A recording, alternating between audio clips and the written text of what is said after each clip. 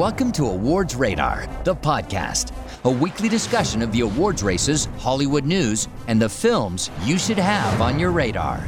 Here's your host, Joey Magidson.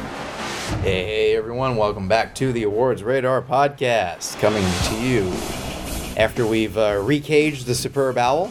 It's a joke Miles will like. Well, you like What We Do in the Shadows? I do. Yeah. That's actually the first place I heard it. I'm not sure if that's the way it came from initially. I think I'd heard it before then, but I also saw like 50 people make the same joke on Sunday night, so. Which is funny because that's a several years old joke at this point.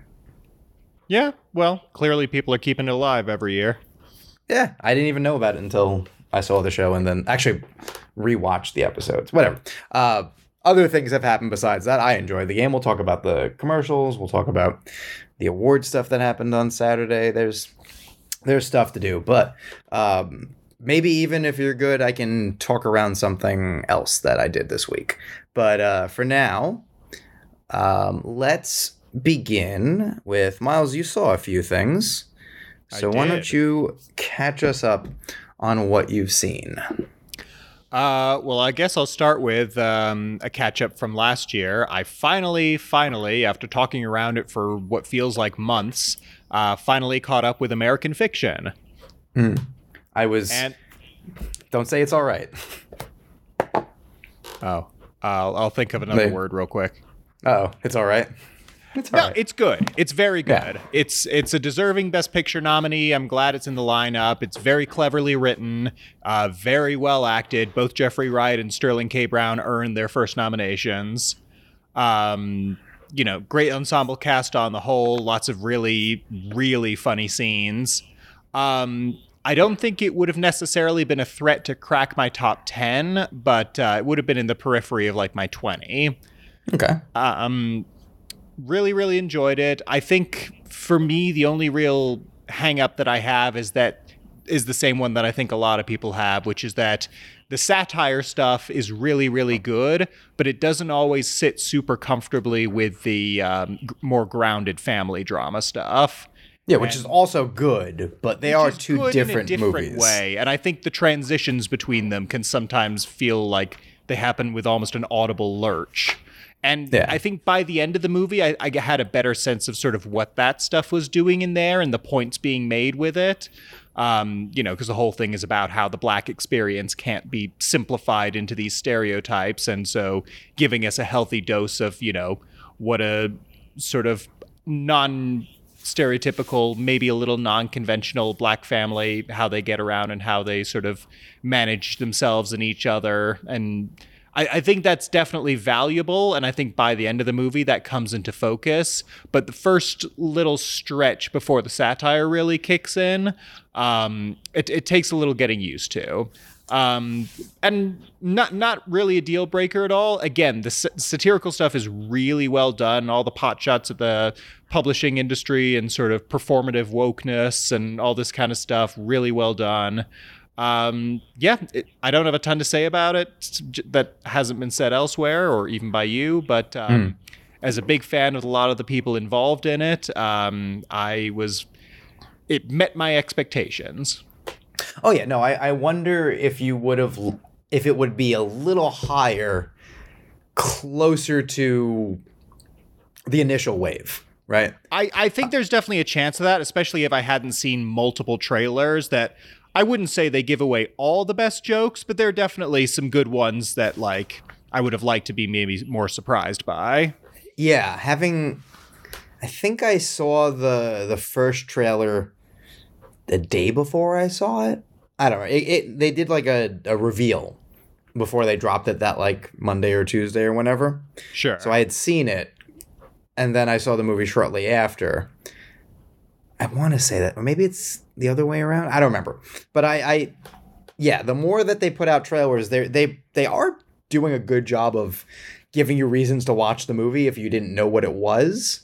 Totally. But listen, when I saw the trailer, it 100% sold me on the movie, even if I wasn't in the know about these things as I am. Yeah, no, it's I think early on you have to settle into the rhythm because the movie doesn't have necessarily a a smooth rhythm. They both work. And yes, I think, absolutely. And I think by the time you get to the end, like, I mean, there is a certain ambiguity to the ending that's obviously intentional, but yeah. I could definitely see some people saying it maybe feels a little unsatisfying or unresolved, which is obviously by design, but Yeah. I think it works. I think much more of it works than doesn't. And the issue that I have with it is very much superficial, and overall it's very valuable. I'm very excited to see what I'm a big fan of Cord Jefferson's already for his work on the Watchmen show, so I'm excited to see what he does next on the film front. Well, I can announce that to you right now. Oh my gosh. I may already know about it, but go ahead. Yeah, he's going to be writing a Amazon Limited series, Just Cause, not the video game, as far as I know. John Wells, I believe, is going to work with him on it, and Scarlett Johansson is producing. Oh, okay. It is, let's see. There was a bidding war. Is there something about it? In this TV adaptation, the book's male protagonist, Miami newspaper editor Matt Cowart, is undergoing a gender swap, with Johansson playing the series' female lead, Maddie Cowart, a struggling reporter for a Florida newspaper sent to cover the final days of an inmate on death row. Okay. Oh. That's heavier than what you were... You had me worried there for a second. He's like, oh no, is Scarlett trying to play a trans character again? Yep, she's like, I'm going to make it happen this time. No, they're gender swapping the role for her, which yeah, this seems like an interesting. I mean, I'm in. I like a lot of what John Wells does. You know, I mean, he's quiet compared, but like it's a dude who like made Aaron Sorkin TV sing. I like The Company Men quite a bit. August Osage County is fine. He's probably directed something else, right? Maybe. I don't think I've seen any of those. Well, he did, his thing was ER, right? He was the guy for ER. And that just made him all the money. Yeah, he was a showrunner on ER, so he's, like a billionaire probably. Third Watch, The West Wing, Southland, Shameless, Animal Kingdom on TV, American Woman, and then he developed Shameless for Showtime. Oh, well, that's going to do quite well for him. Well, that show ran forever. 11 seasons. Right? My sister liked it. I know people who liked it. I never really gave it a shot. I know Jeremy Allen White was like a breakout. And didn't... One, it gave William H. Macy consistent work for like a decade. And like sometimes awards. Maybe. Right? Didn't he win? I kept wanting to say Philip Seymour Hoffman. I was like, it's not him. Let's see. And then he wrote, he did small stuff that wouldn't matter. He directed The Company Men. Oh, did The Company Men. He did August Osage County and then Burnt. Well. Oh, the Bradley Cooper kitchen one. Yeah, what a like the epitome of a this was meant to be an awards movie. And now it's a movie that questionably exists. Yeah. Almost it doesn't exist less than those other Weinstein movies that barely exist, but it doesn't exist more. Like it's not Tulip Fever. But it was a notorious title change, date change. We swear it's good. We're just figuring it out. Well, right? It was Adam Jones. Back before Bradley Cooper seemed like an obvious Oscar thing. Well, he was gonna play pre-Silver Linings Playbook, I want to say. Yeah, he was going to play Bourdain in a movie, I think, early on, and that became that TV show where he plays not Bourdain but Bourdain, like a. Sure. I want to say it was like a Fox like pseudo dramedy sitcom. I couldn't tell you. I want to say it might have been called Kitchen Confidential, just like the book, but the joke / rumor was like he learned how to be a chef for that fucking show. He's like, I want a movie. Like, let's use this. And they developed a movie and it never like took off. It's an okay movie. Some of it works. It's just one of those things where there's a lot of big, famous, beautiful people. Mm-hmm. And they don't have a ton to do. Like his sous chef is Omar Sy, who's like, great to see him in something, but like he's mad at him for something in his past. You know, it's one of those. Okay. It's one of those, if you came across it, right? And like people don't come across movies in the same way anymore. We talked about this a couple weeks ago, I think. But like I could see you being like, all right, let's see what this is about. and like not being compelled to necessarily stop watching, but also being like, I don't think I'm watching like a good movie. It would have to be one of those things, and this never happens to me because I don't have cable, but like if it was already on, I wouldn't necessarily turn it off, but I wouldn't seek it out either. You know what it would be for you? Hotel. Right? I had nothing to do when we turn on the TV and like, this'll do. Like if it just went on. Yeah, like if I'm like locked into whatever channels they have. Well, that's how I watched the Magnificent Seven remake. Yeah, like this is on. This is happening. We'll just deal with it. All right. So American Fiction, Miles gives an unenthusiastic thumbs up. No, I wouldn't even say unenthusiastic. I liked it a lot. It's just one of those things where all this like post-Oscar nominations, post-hype, etc. I just don't have anything really interesting to say about it beyond, yep, it's as good as I've heard. Yeah. Yep. No more. No less. No, you're right. I think if you had seen it, I don't know. I don't know if later would help. I think at this point, because the conversation has been had. Yeah, exactly. I feel like that was the other thing, is that I was very privy to the conversation while it was sort of at its. Well, because you were an interested party. Yeah, so I never got the chance to. Nothing in it surprised me. I had already been familiar with most of the turns it was going to take, so it was really just the discovery of the good comedy bits and sort of the better dramatic moments, and stuff like that, which all landed. But yeah, there weren't any big moments where I was like, "Oh, I didn't expect that." No, I didn't have that either. I mean, I went in post TIFF, right, and being like, I really hope this is as good as people are saying, because people were really deciding this is a thing, right? And there, it did have that waft of like, did people just decide this is happening? And then you watch and go, no, this makes sense. This is an audience award movie. It is the only thing about it absolutely belongs in the lineup. Even if it wouldn't have made my 10, I'm like happy to see it get the kind of recognition that it has, and I think it'll only mean good things for everyone involved. Oh yeah, it fits in very nicely with like The Holdovers. As like that type of nominee. Like I like those nominees.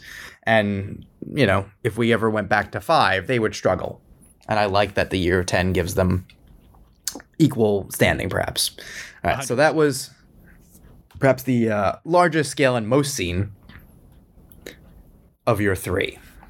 What else did you see? Yes, I would say that's probably true. Yes. I was working it in my head as I was thinking it. So I think I talked briefly about the Dario Argento doc last week, right? Yes, you did. Okay, so add 2 more. So I've seen 3 films that are 2024 releases so far. The other 2 I'll get into.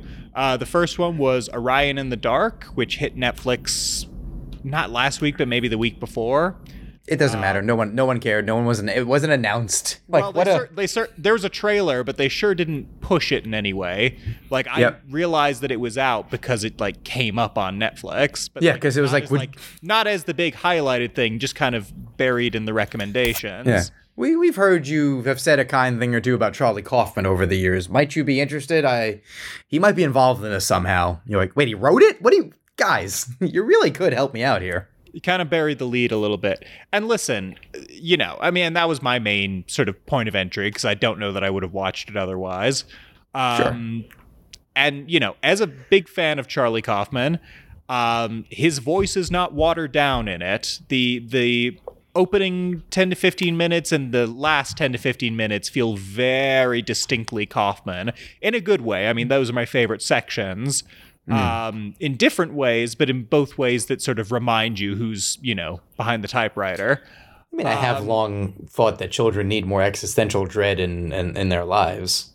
It's one of those things where it's less about introducing existential dread and more about dealing with very real existential dread for kids that already exists. All right. So it's not like kids having middle-aged fears. It's like, kids are afraid of the dark and they're afraid of heights and they're afraid of, you know, bullies and, you know, there might be a murder clown in the sewer because I accidentally saw it on TV when I was too young to really understand it and things like that. So Charlie Kaufman's had anxiety his whole life. Well, very much. It very much feels like the kid version of his take on himself in Adaptation. Okay. But it feels natural. It feels not watered down, but more just sort of adjusted for a younger audience. All right. But that said, it is still a DreamWorks animation movie, and they've done some great stuff, don't get me wrong. But, you know, if you think of, like, DreamWorks as having a house style or sort of a certain sentimentality to their work. This definitely has that in spades. It's got some creative world building and some fun side characters, but I don't know that it pushes any of it super far. A lot of it is exactly what you expect it to be, and you're sort of waiting for the occasional Kaufman-esque flourish to sort of give it a little extra something. And, Gotcha. as a kid's movie, I think it's very good for that. I think it's got a lot of messages in it that are very good for kids to hear about sort of how you deal with fear and how, it's okay to not... in a similar way that like Inside Out was about how, sadness isn't a bad thing by default, and sometimes it can be good to embrace that side of yourself. I think this has a sort of a good message about like, fear isn't just something that you get over even as an adult. It's something that you find a way to deal with, and you find a way to rationalize and just sort of, adjust and go on with your life. And so in that regard, I think it's definitely a good thing. And, if any listeners are kids or have kids, I would probably recommend it to them, but it's not anything phenomenal. Yeah, no, if you are a kid and listen to this, we have questions. Yeah, I mean, you shouldn't be, but kids shouldn't play Mortal Kombat. Guess what happens? Yeah. I mean, but that's fun. I'm into that. All right, cool. So yeah, again, not a ton to say about it, but I would definitely recommend it to its target audience, let's say. Yeah, no, it's an odd duck in that it's Charlie Kaufman for kids. I'll tell you this. It's one of those things where I am impressed that DreamWorks sort of took a punt on it, because it seems very much like I guess it's based on a book or a kid's book, but like probably, yeah. It comes across like Kaufman came to them with a pitch rather than they hired him to write something, just because it feels so distinctly him. And they do, it looks as good as this kind of movie would normally look. It's got that sort of, heavy production behind it. So it's one of those things where on the one hand, I'm impressed that it exists to the degree that it exists. But on the other hand, it absolutely makes sense as a Netflix movie as opposed to a theatrical release, because this would bomb in theaters. Oh, no, it doesn't look like something that would do well in the slightest. Yeah. So in many ways, and I often talk about like, oh, why is this on Netflix? Because now like a certain crowd won't see it. Netflix is kind of the perfect place for this one. Totally. Unfortunately, we can now move on to something no one saw. Well, that's something that did bomb in theaters, if we want to ride the tangent train. Which is a bummer. It is a bummer, and I think we actually feel pretty similarly about this one. Lisa Frankenstein, which was supposed to be Kelly and I's Valentine's Day movie, but she's actually working tomorrow at time of recording. So we decided to get it in early, and then tomorrow we'll just do a nice dinner. And then get it in late. See, children shouldn't listen to this. Yeah, they shouldn't. But I loved it. I thought it was terrific. It's kind of exactly the kind of thing I would like it to be. I'm pretty touch and go on Diablo Cody. I like Juno and Young Adult well enough, and I actually remember liking Jennifer's Body more than most at the time. But outside of that, it's, I wouldn't say I like go seeking out her stuff in any way. And this doesn't necessarily feel like her at her peak in the same way. It feels like she's more embracing the horror side of the Jennifer's Body stuff as opposed to like what people think of when they think of the Diablo Cody-isms. Yeah. It's like some of it's in there, but it's not the focus in the same way that it was for like the Jason Reitman stuff. When she's with him, they definitely work in concert in a very specific way. And when she's not with him... The dialogue and the witticisms don't feel like the point nearly as much as they have in her other work. Yeah. Well, they're tailored in a different way. Here, it's just kind of happening. You know what this was? Sure. And tell me if you agree.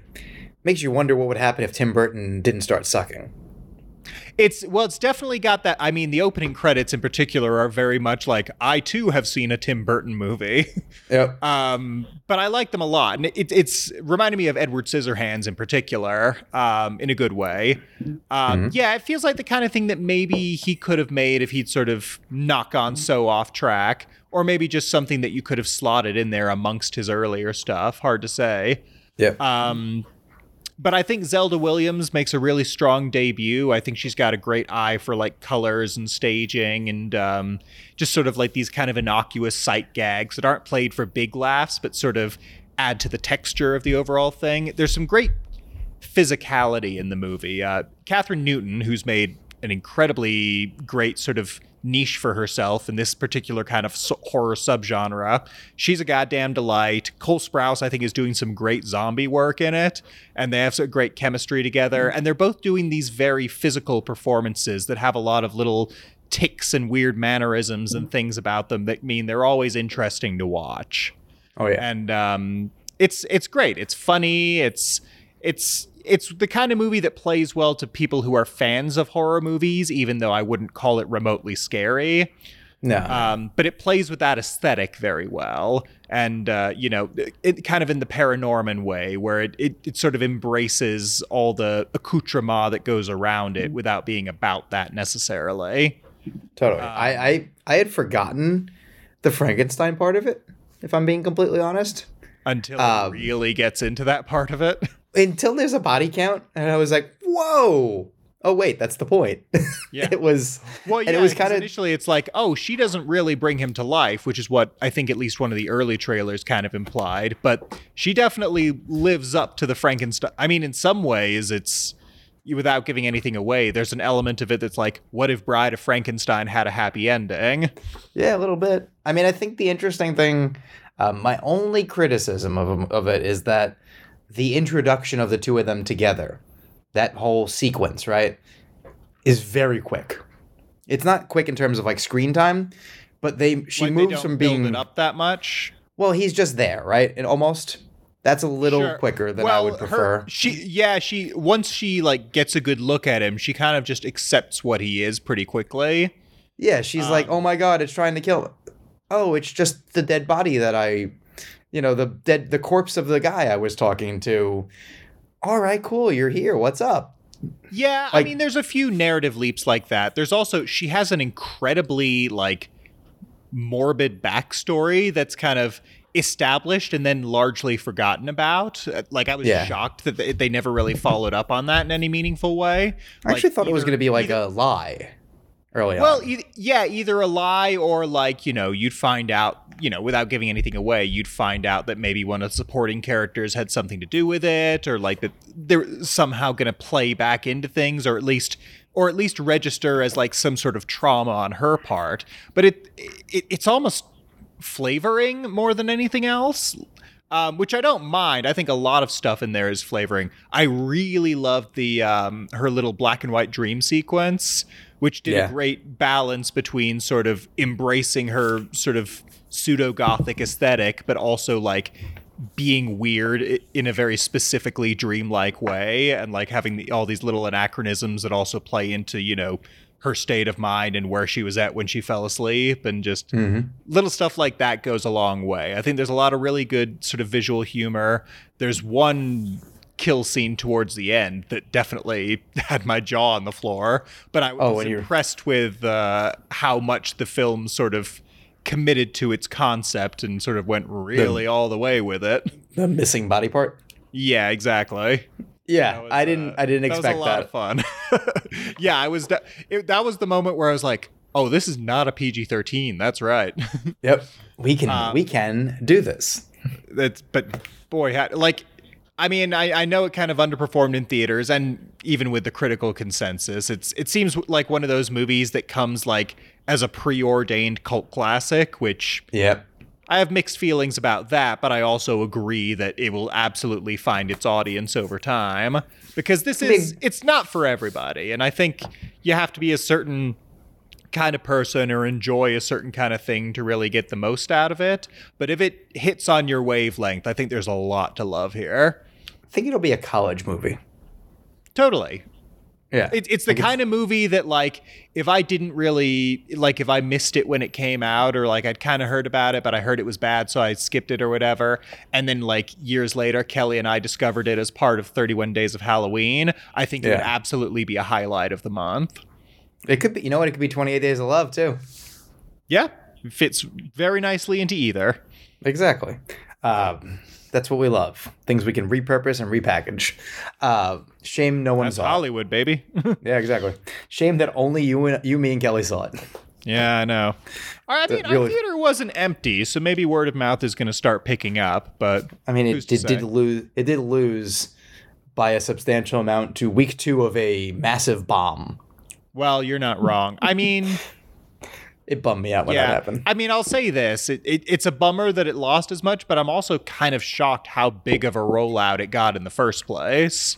Yeah, I don't know why it's coming out now, but It's a It was Valentine's never- Day movie. For a Yeah, certain but- demographic, I wouldn't even be surprised if it like did better in its second weekend just because it's playing to that specific niche. yeah, it's probably going to lose to the re-release of Anyone But You. Well, is the you're not problem. wrong. Also a good movie, but like this is better. Yeah, so that was cool stuff.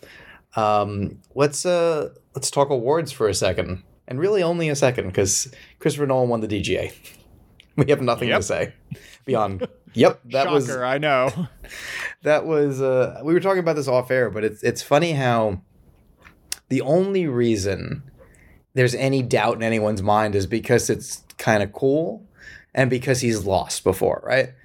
Every other metric is this is done. There's no This is reason. done. There's no reason to doubt him at this point. But I think Yeah, but people you're- get in their minds about like what's the upset going to be, what's the surprise going to be, and the same thing happens when we're predicting nominees. I think sometimes it's very easy to sort of twist ourselves into these logical pretzels to try and guess around something that's more or less preordained. Oh yeah, no. The this was a done deal, especially DGA and him. Celine Song won the first time category.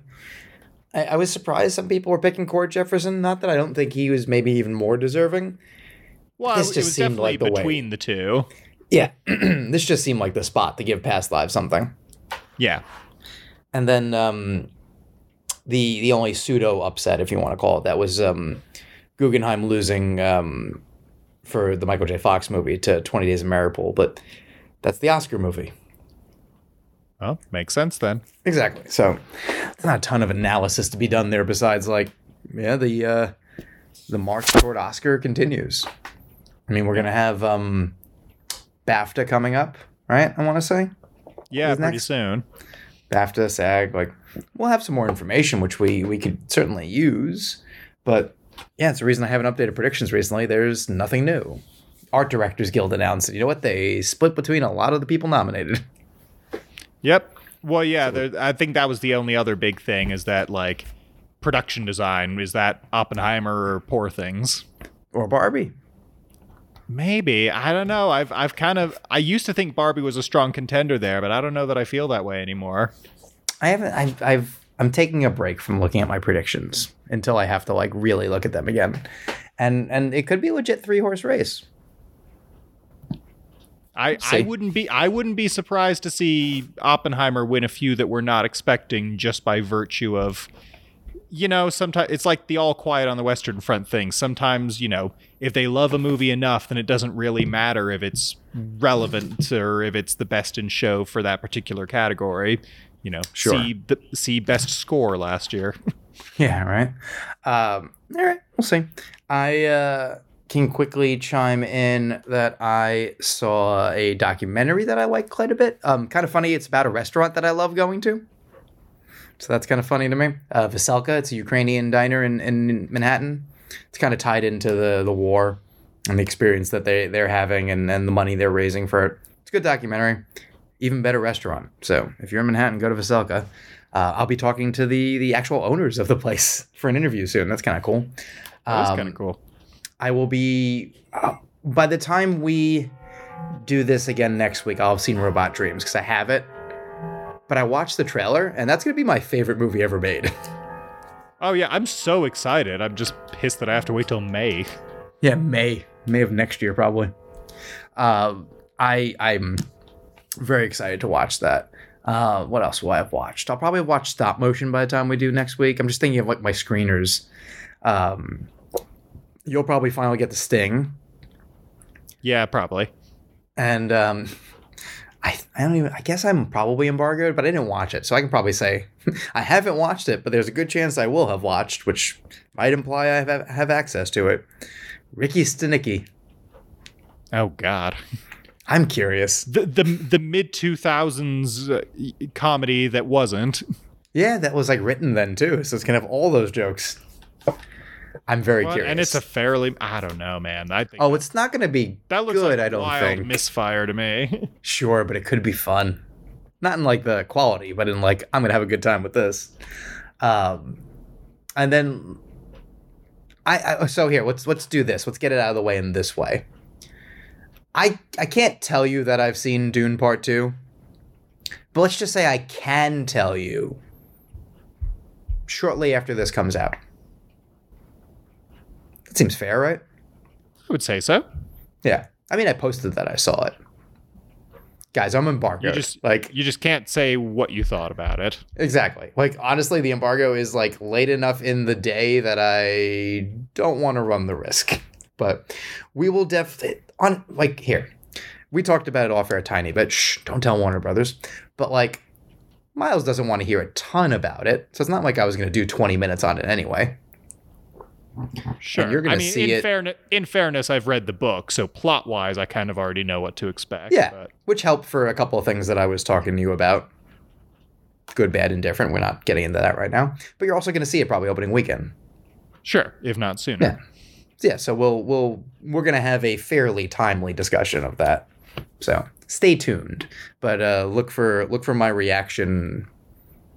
Once you've heard this, I don't know, that afternoon, that evening, I don't remember, but it'll be up in the air that day. So yeah. And then what else did I see? I saw the Bob Marley movie. I didn't like it. Just biopic 101. That looked like, the Bohemian Rhapsody school of like, paint by numbers. Yeah. Musician biopic. And not as like poorly made as parts of that movie is. But that's, like, my thing with it was, Kingsley's pretty good, right? I go to bat for him. But this movie has nothing to say. Which is, like, the whole point of Bob Marley, right? Is that, like, it's almost like a religious fanaticism about this man. Sure. It doesn't tell me why. Like, it starts with he's a legend, right? But you've told me that, and people are, like, very excited when they see him, and he's preparing for this concert. Like, why? I know why, because I'm alive. But, like, the movie doesn't tell you why. And I just... It doesn't give you, like, that cultural context that you would need? Yeah, which is especially weird because it's taking place during this concert he's preparing for, and eventually this concert he does do. There's two sort of concerts. One that doesn't happen, one does. And they're centered around, like, this very violent election happening in Jamaica. And I'm very into the idea of, like, the geopolitical aspect of it. But they don't really get into it. Like, this is history, so I don't feel like I'm spoiling necessarily. But it also has that thing where the credits give you more interesting stuff. Oh, I hate that. Oh, like there's a real scene of the two, like, political candidates and them and him, and they're on stage together shaking hands. Like, these are people who are having each other killed. And, like, he brings them together. Like, how does the movie not have that? And then show you the real thing afterwards, right? I don't know. He goes off to London for a while and works on the album. I want to say it's Exodus is the album. Like, I don't know. That kind of stuff is not interesting. He's good. The music's good. Movie, not so much, unfortunately. I'm a big fan of Lashana Lynch. Does she get anything to do? Supportive wife. Like, she's not bad in it. There's something nice to their scenes, but no, she's not of consequence. Oh, that's a pity. Their scenes are good. But you would want him to be in a movie that has more to do. Like, she like literally sent away with the kids at one point, and then returns later on. Okay. Like, I'm sure that might be what happened, but I don't know. It's not. I don't know. Waste of her time and talents, then. Yeah, I mean, like they commit to the movie in an interesting way. Like, I don't want to like tell tales out of school, but like, I don't know if you've heard this, but like, Rastafarians speak in a very specific way. Like, the movie doesn't do subtitles. Like, you kind of have to get on the wavelength. Mm-hmm. But why would you then not have anything interesting and not like generic down the middle happen? Right? I don't know. I just like it. Oh, I wanted a different movie, and I know I'm supposed to, review the movie you got, but the one I got's not very good, unfortunately. That's a pity. Yeah, it's biopic fatigue. At least it's not Cradle to the Grave. But then they also have flashbacks to childhood. Ugh. Like they couldn't resist. Yeah. So better movies to talk about next week, the week after, and so on. Let's talk about the trailers from the Super Bowl. Since people saw them. Since that was the highest rated Super Bowl in history. All right. We have... Well, I read somewhere it's like the most watched television event since like the moon landing, which seems insane to me, but okay. Yeah, well, you got people who wanted to watch the game, people who want to watch the trailers, people who want to watch Taylor Swift, and then people who just want to be a part of it. Listen, it's a...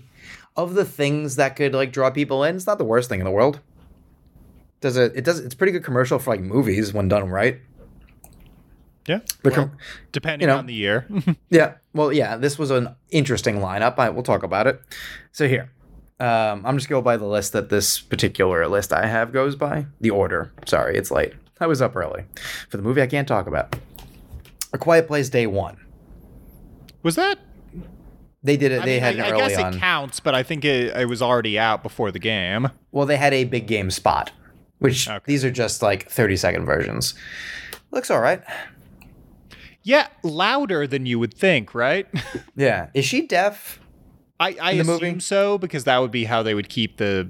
I hate to say gimmick, but the whole central conceit of them. It seems like that would be the case. Yeah. I mean, great cast and director of Pig, so for that reason, those reasons alone, I'm, definitely curious. And I like both the other Quiet Place movies. Same.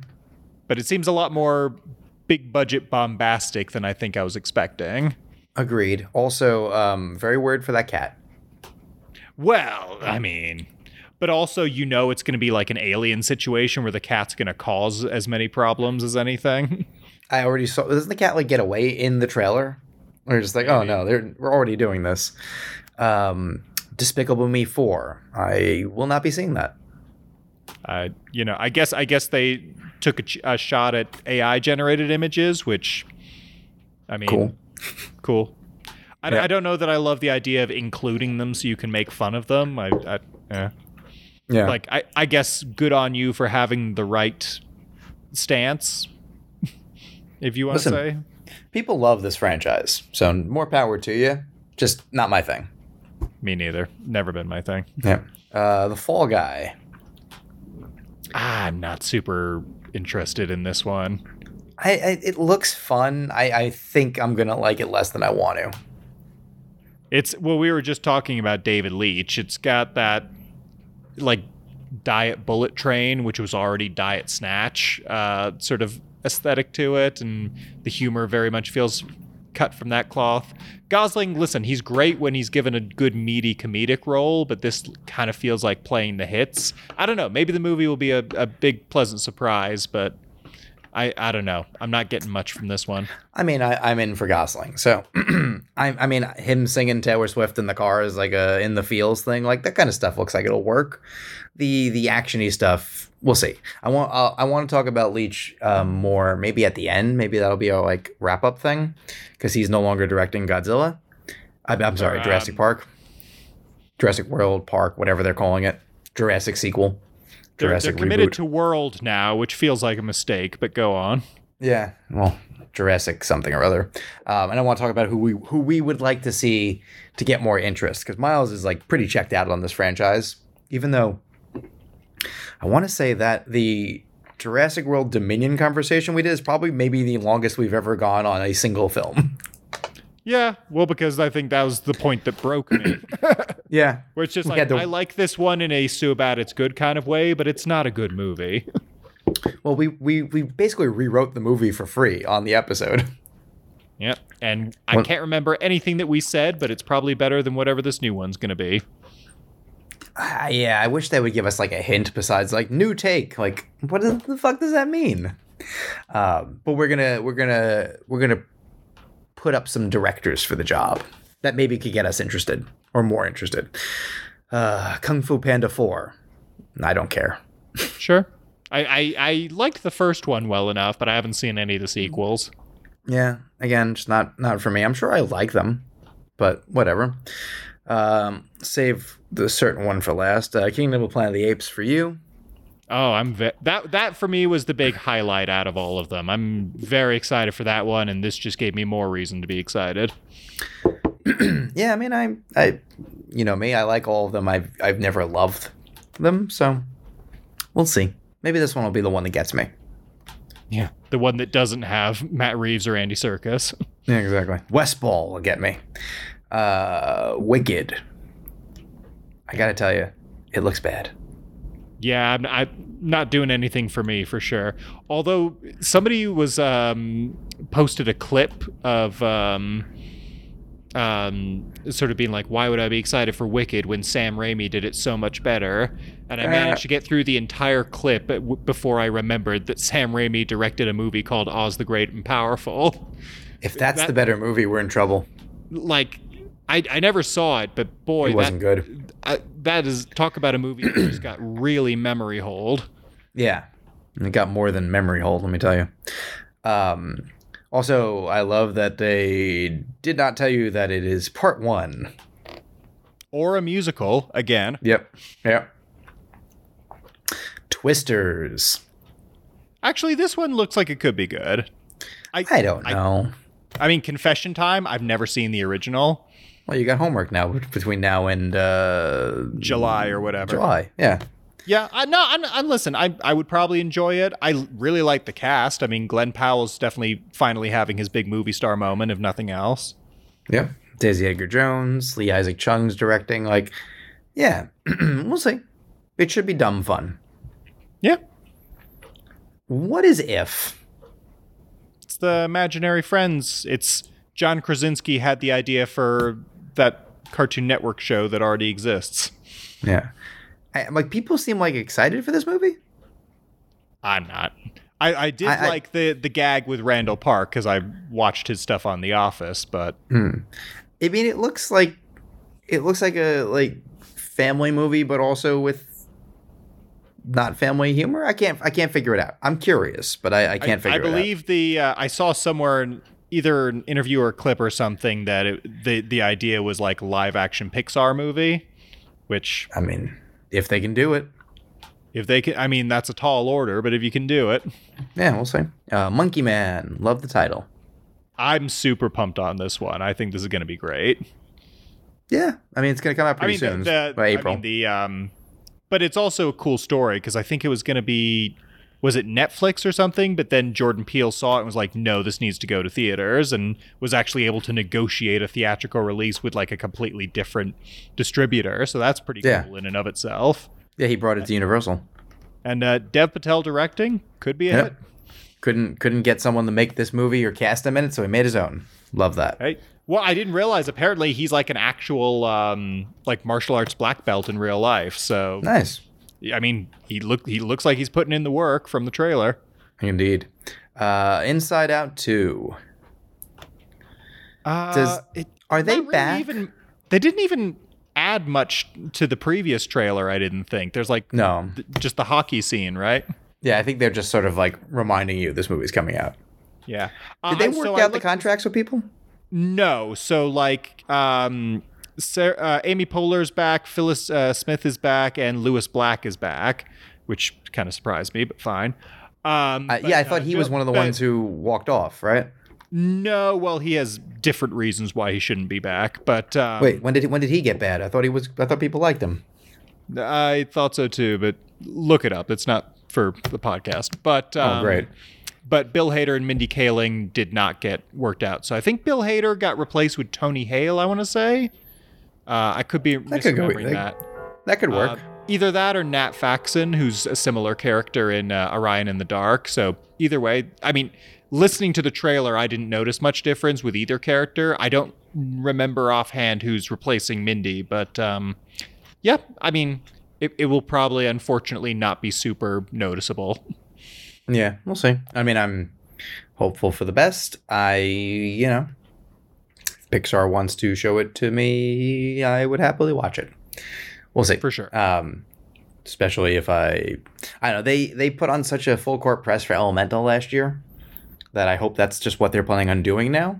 Because it honestly is I know people like to complain that like, oh, this is like bribery. No, I think there's something about like putting you in the right mind frame to watch any movie.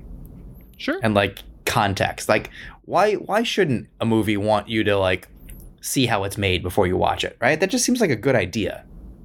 Yeah, well, I mean, that's something that Leica was always very good about, is very good about, is usually in the credits or something like that, they'll always do like a quick little animatic or something showing like how some of the puppets were made and things like that, and I always get a kick out of that. Like if they had the budget to like fly journalists like to headquarters, right, before they screened it and show you like the actual like, we're gonna fake film a scene to show you how it's done kind of thing. Like, wouldn't that just be awesome? Even if you weren't like into it.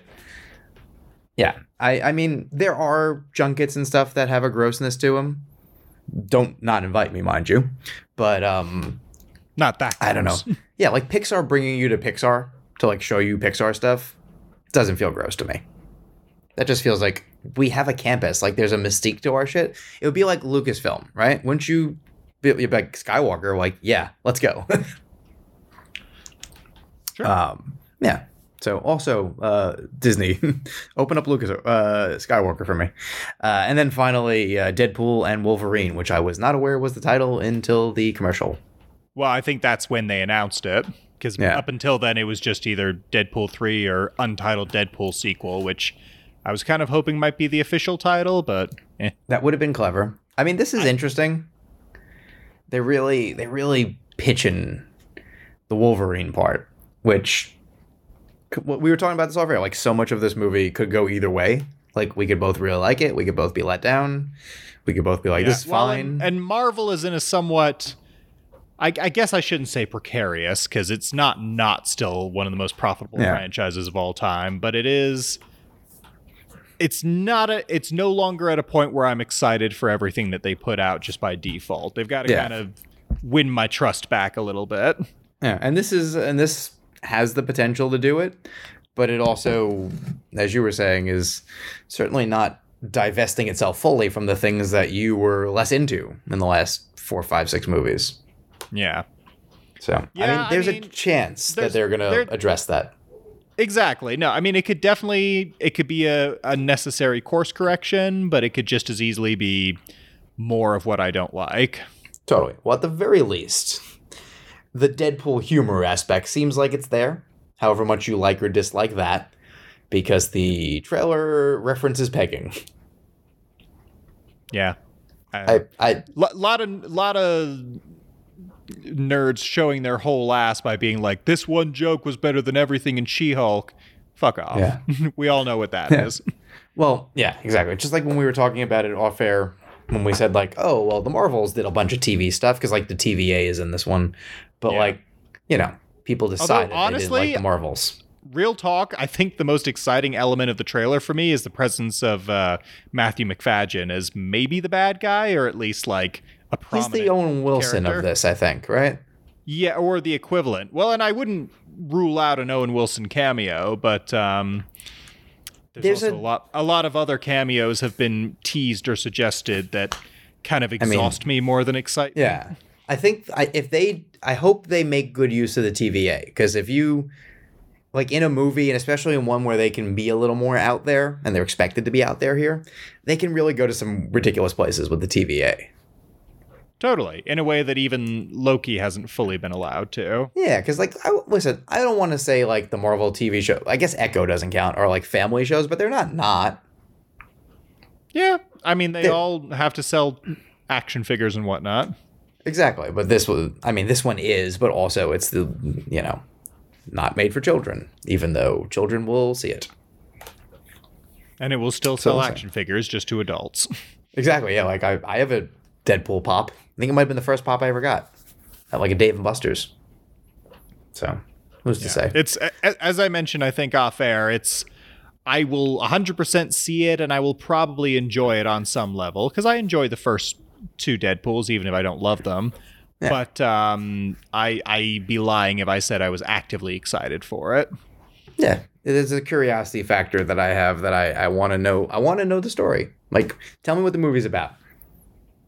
And hopefully it is not going to be, the saccharine elements, especially in 2, weren't a strong suit. Really bring that down. And also, I don't know. I'm a big fan of Logan, and I'm not thrilled about the idea of Hugh Jackman coming back just to be Deadpool's straight man. Yeah. But you want to hope he's surprised. You want to hope he has more reason than that.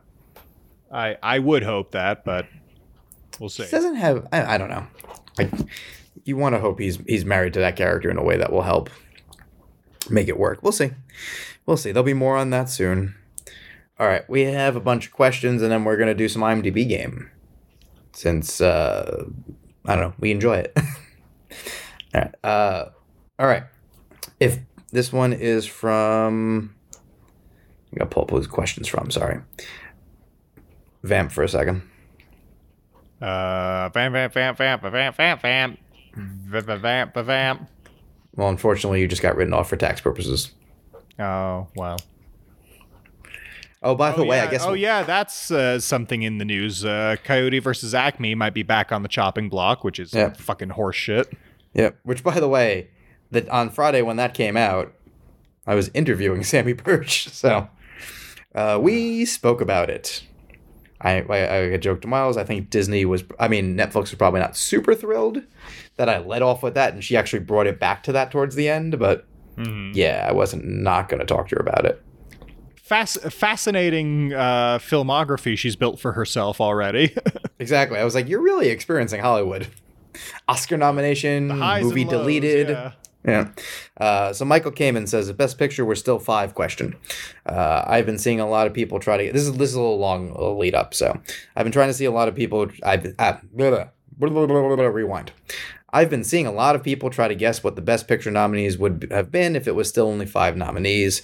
Some have been arguing whether or not Barbie would have still made it. I maintain that it would because it was only 3 movies. There was only 3 movies this year nominated for PGA, DGA, SAG, and the only ones that missed Best Picture with those noms were Being John Malkovich, Almost Famous, and Dreamgirls. I've listed the movies below that got all 3. I'm curious if you think any of these would have not made it if the Academy went back to 5, including all pre-expansion, in case you're curious how these looked. Thank you, Michael. Let's do it. I work on your spell check, Michael. Just want to throw that out there. Threw me off a few times. All right, 95. Apollo 13 and Sense and Sensibility. Yeah, they're still making it. Yeah, I would say so. English Patient and Shine in 96. Yeah, they're still making it. Shine maybe is an upset. Shine could be, but English Patient won picture, so. Yeah. 97, Good Will Hunting, Titanic, LA Confidential. Yeah, it's the top 3 in picture. Yeah, for sure. 98's the same, Shakespeare in Love, Saving Private Ryan, Life is Beautiful. Yep. 99, American Beauty, Being John Malkovich. Being John Malkovich is one of the only ones to miss picture. Yep, so... 2000, Traffic, Almost Famous, and Gladiator. Almost Famous should just be there. It should. It absolutely should, but... Yeah. 2001, you have A Beautiful Mind, Fellowship of the Ring, Moulin Rouge. 2002, you have Chicago and Two Towers. 2003, Return of the King, Mystic River, Seabiscuit. Sideways, The Aviator, $1 Million Baby, and Finding Neverland. 2005, Crash, Brokeback Mountain, Goodnight and Good Luck, Capote. 2006 is Dreamgirls, The Departed, Little Miss Sunshine, Babel, Dreamgirls Misses. 2007's Only No Country for Old Men. 2008, Slumdog, Curious Case of Benjamin Button, Frost Nixon, Milk. 2009, Inglourious Basterds, Hurt Locker, Precious. 2010, King's Speech, Social Network, Black Swan, The Fighter. So, they went back to 5, if they had gone back to 5, yeah, in the years that are that are expanded, right? So, 2009, 10 and beyond. Would something like this have missed? Honestly, to sum it up in a slightly more generalized answer, the more that we get into tens, sliding scales, things like that, the less I think you're gonna miss when you hit all the things. Right. Well, that's just it. Also, you do have people who struggle to fill out their ballot. I know it's strange and hard to comprehend for some people, but there are people who like can't manage to name enough films, and when in doubt, they look at what else is nominated. Yeah. So, or they look at what, everyone's talking about, or what XYZ producer has told them to talk about. And sure. I mean, in the modern times, I would say you obviously look at SAG, PGA, DGA, right? Mm-hmm. Writers Guild, always wonky. Especially now, BAFTA, wonky. Gotham just got wonky. Spirits have never been a real factor for that. Yeah. You gotta just look at the things that track. And I would be surprised to see things miss, right? SAG Ensemble, that can happen. But, DGA depends on the type of movie. But if you hit all three, you're sitting pretty. Yeah, for sure. Yeah. Matthew Anderson says, with DGA awards being over the weekend, what are some winners in the past that you were shocked by? Let me pull that up. A shocking DGA winner. I would ask you to vamp, but we know what you do. It's a different kind of vamping. Do you get it? Oh. Just for that, this was the 76 DGA awards. We're doing all 76 now. Oh, fuck you. Okay. I wouldn't do that. But it would have been funny if I was like, you've earned this. You wouldn't do that. You 100% would do that. That's true. Well, I mean, you're not going to be super helpful when I'm like, okay, Joseph L. Mankiewicz, 1950, All About Eve. Were you surprised? No comment. Exactly.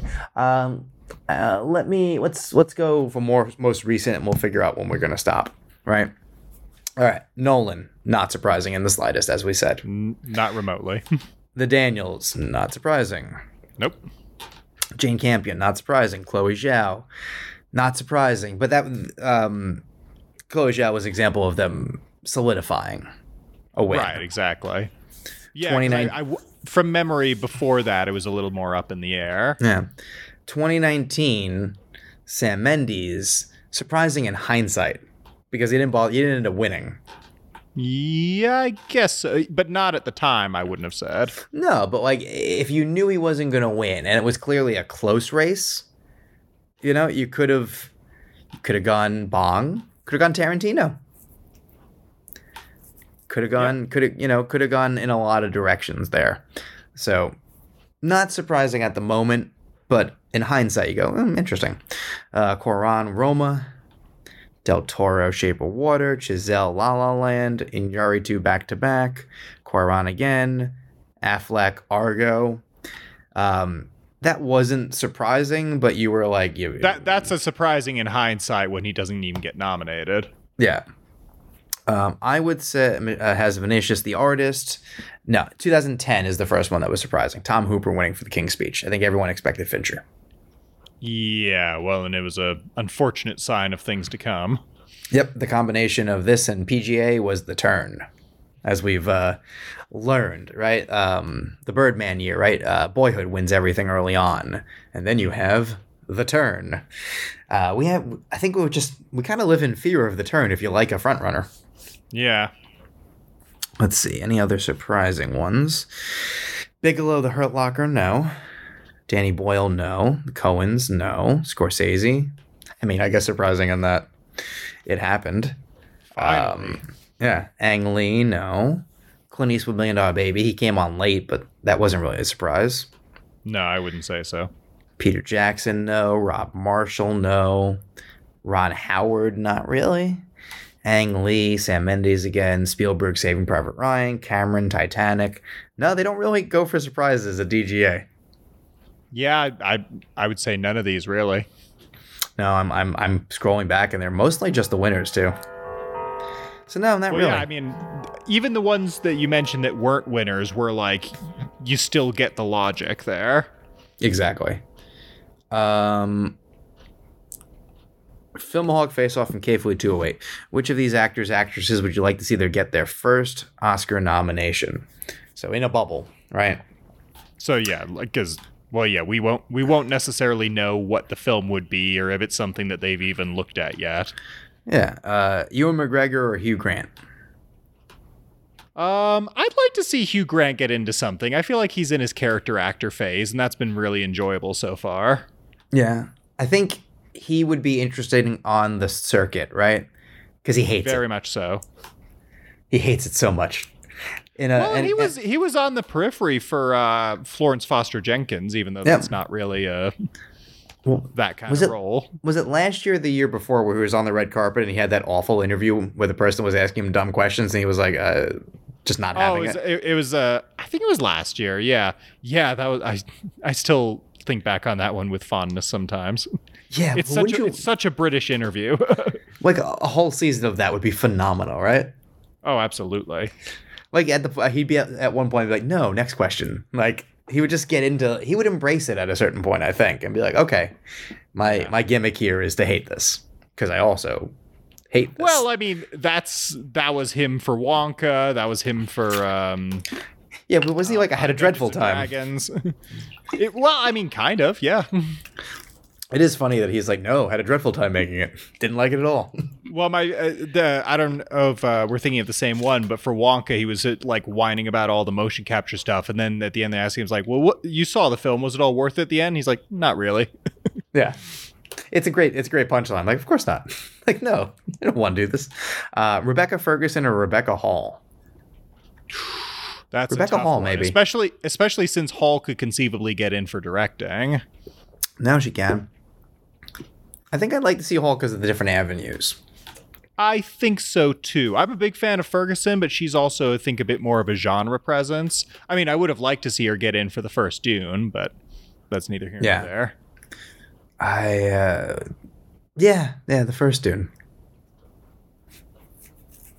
Can't say anything about the second Dune. That's quite a telling non-comment, but go ahead. I mean, it's I can read between the lines, but I don't listen. I'm not. You're not saying telling anything negative. negative. I wasn't expecting. Exactly, and I will say, people who are familiar with what happens in the second half of the book, you will be familiar with the movie. It seems. We'll talk about it soon. Tim Blake Nelson or Clifton Collins Jr. Oh, TBN. Yeah, I'm inclined to agree. Clifton Collins has such a weird filmography because sometimes he'll be like on the periphery of something awards relevant, and then he'll be like eighth billing in a blockbuster, and you'll be like, "Oh yeah, he's in this." Yeah, I mean they tried with Jockey, right? And he did exactly. He made the rounds, and it just nobody was interested. Not that that's his fault. He's kind of in a weird, not dissimilar from like where Jaimin Hansu often ends up. Your favorite thing to yell about. Nobody knows how to use Jaimin Hansu. Justice for him. He's coming back for Quiet Place. Exactly. That was the big reveal. To play the character that didn't have a name in the previous one. And does he die? Yeah, he's in for like 5 minutes and then he dies. Yeah. All right. Cool. Tim Blake Nelson. It was pretty tragic underuse of him, but go ahead. Yeah. Tim Blake Nelson's awesome. Yeah, for sure. And he's one of those guys who it's kind of surprising that he doesn't even have a nomination yet. Yeah. I also would be great on the circuit. Not that this is what we're asking about, but what a bonus. When you get to, because you get to know these guys sometimes because they have to do so much press, right? At a certain point, somebody gets smart enough to ask different questions. I moderated Q&As with him and did that interview for him for Old Henry. Is that what it was called? Well, spoilers. The one where he's Billy the Kid. Good movie. In a different world, could be a contender for that. But I love when people, because they think he's like a yokel, right? Because he plays them so well. Dude is classically trained actor from Oklahoma, but the Jewish section. Just a man who is different than you expect and a delight. I had a blast with him. That dude, if he was legitimately in the best supporting actor race, let's say, would be the life of the party at these things. Yeah. So would love to see it happen. I would love to see that for pretty much any kind of project. Yeah. Elizabeth Moss or Vicky Krieps? Probably Vicky Krieps, just because I feel like she does more Oscar adjacent stuff. Yeah. I can't say I have a ton of passion for either. I like them both, but Yeah, Elizabeth Moss, similar to Rebecca Ferguson, in that I feel like she does more genre stuff. sure. Although, but I had she guess gotten in for The Invisible Man, I would have been in. Well, yeah. I mean, for sure, but that was never going to happen. Yeah, no, that was wishful thinking. McAvoy, James McAvoy or Daniel Craig? Daniel Craig. Yeah, probably Daniel Craig. Although McAvoy, when he's on, he's really on. But again, more genre stuff. Yeah. I like the idea of the Bond guy getting in finally. Like a Bond guy. I mean, Connery had it. Watch him get in for like Knives Out 3 or 4. You know what I mean? Be deserved. If he keeps being that good. Absolutely. Idris Elba or Delroy Lindo? Delroy. I don't know. And I'll tell you feel why. Like Delroy kind of had his moment and it didn't happen. Yes, which was a crime. It is, but I don't know. I feel like Idris has such a great batting average. It's a matter of when, not if. See, I think he's good in things. I don't think he picks projects super well. Not always, but I think he's one of those guys who... It's the Christopher Lee adage of, like, you can be in bad movies as long as you're not bad in them, and he's never bad in stuff. Sure. But he like goes off the grid a little more than he should for being like a big name. But not in a way that makes people miss him. Like, it's a weird thing. I can't put my finger on it, but like I feel like when he missed for Beasts of No Nation, right? There wasn't this groundswell. And like I don't think there was for Delroy either. But there's that like low level, like for you when you remember that year, you're just like, no, fuck. And they nominated it once just to show you they saw the movie. Yeah, well, no, for sure. But I mean, correct me if I'm wrong, but I feel like that's the only time in his career that really happened for him. And outside of that, I feel like I hadn't seen him in much of anything lately. So I've seen him in a lot, but just not, you know. A lot of like back in the day, but like not anything in the past like decade plus. I mean, probably. No, I've seen him in a bunch of Spike's movies, but well, yeah, but again, I like the idea of the working actor elevated for anything. We'll see. But again, if it was going to happen, it would have happened for the Five Bloods. Yeah, probably. We'll see. Ann Dowd or Carrie Coon? I think Ann Dowd is more likely, but I'm probably a bigger fan of Carrie Coon. Ghostbusters I like them. Notwithstanding. Well, Ghostbusters standing. I like them both. You wouldn't legitimately say she's good in it. She has nothing to do. I wouldn't say she's bad. She's part of that movie. I like that movie, though. They're both fine. I think their moments both passed, honestly. Well, and Dad had the compliance thing. It was going to be mass or bust. Well, compliance was the first one. Sure, remember, that was like the fact that she's had multiple ones tells you something. Though I feel like in a way, and listen, I crusaded for Ann Dowd both times, especially with Mass. But when that didn't happen, I got the sense that the wave passed. I want to be wrong. We end most of these on we'll see. Yeah. Because hopefully we get to see. Mads Mikkelsen or Ben Foster? This one's kind of not fair because I am friendly with Ben Foster. So I kind of have to say him. Also, listen, I'm a big fan of Ben Foster, although I feel like he's in a lot of things and he's good in them, but he doesn't. It's been a long time since there's been like that. Like I remember him showing up in like 3:10 to Yuma and stuff like that back in the day, and like absolutely stealing the show and being like, or even this like is one of the most exciting actors working. Isn't he just like batshit in like Alpha Dog and things like that? Yeah, exactly. Like he had that sort of period of time where he was doing a lot of that and is like, oh, it's a matter of time. But I feel like he's like I see a lot more of roles like in Hustle now than in anything else. And it's just like, you know, not that listen, I would not be opposed to it happening. I was kind of surprised there wasn't more groundswell for like Hell or High Water, for example. Oh, that should happen. And like he's always great, but like Mads Mikkelsen is a legend. Mads Mikkelsen like needs to be in there yesterday. I mean, they both had chances so far, right? Another round could have happened. Ben Foster, I would say there was some 3:10 to Yuma buzz. It didn't happen, but like there were some rumors. The Messenger, right? Woody Harrelson gets the lion's share of the praise, but like that was an awards friendly type. Sure, but I think that's the other thing. I like outside of Hell or High Water, I just don't know that I've seen him do that many things like that anymore. Well, I mean, he had the boxing Holocaust movie. Or like if it is an interesting thing, again, like Hustle, he's not really the part of it that you talk about. Yeah. Well, he's entered a more laconic era, which, I mean... he's still good, but I don't know that it makes the most of his talents. Yeah, but maybe makes a comeback possible. And not in a, like, you're not good comeback, but in a, like... Totally. Build back up to... Like, build back up to being the scene stealer that I think we all imagined he'd be more frequently. Totally. Danielle Deadwyler or Regina Hall? Regina Hall. Yeah, I would agree. Well, and she's got that PTA movie coming up, so maybe more likely than not. Which the fuck that movie's about?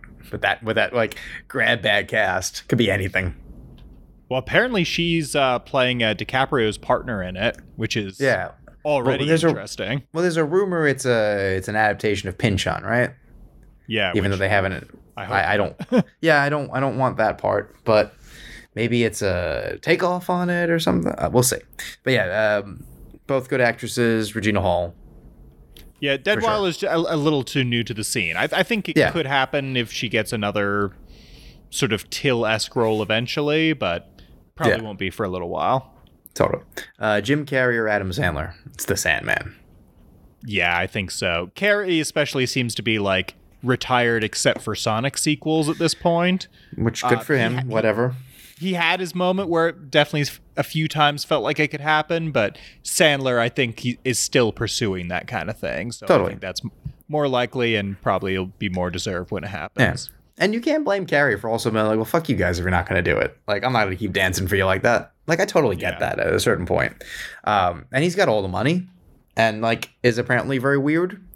So, like, let him be weird and do his thing. Whatever. Yeah. Sandler, I think he's finally also caught on that, like, I'm good at this when I do the serious stuff. And also people, like, fawn over me when I do this. Like, I should not wait a decade to do another one every time.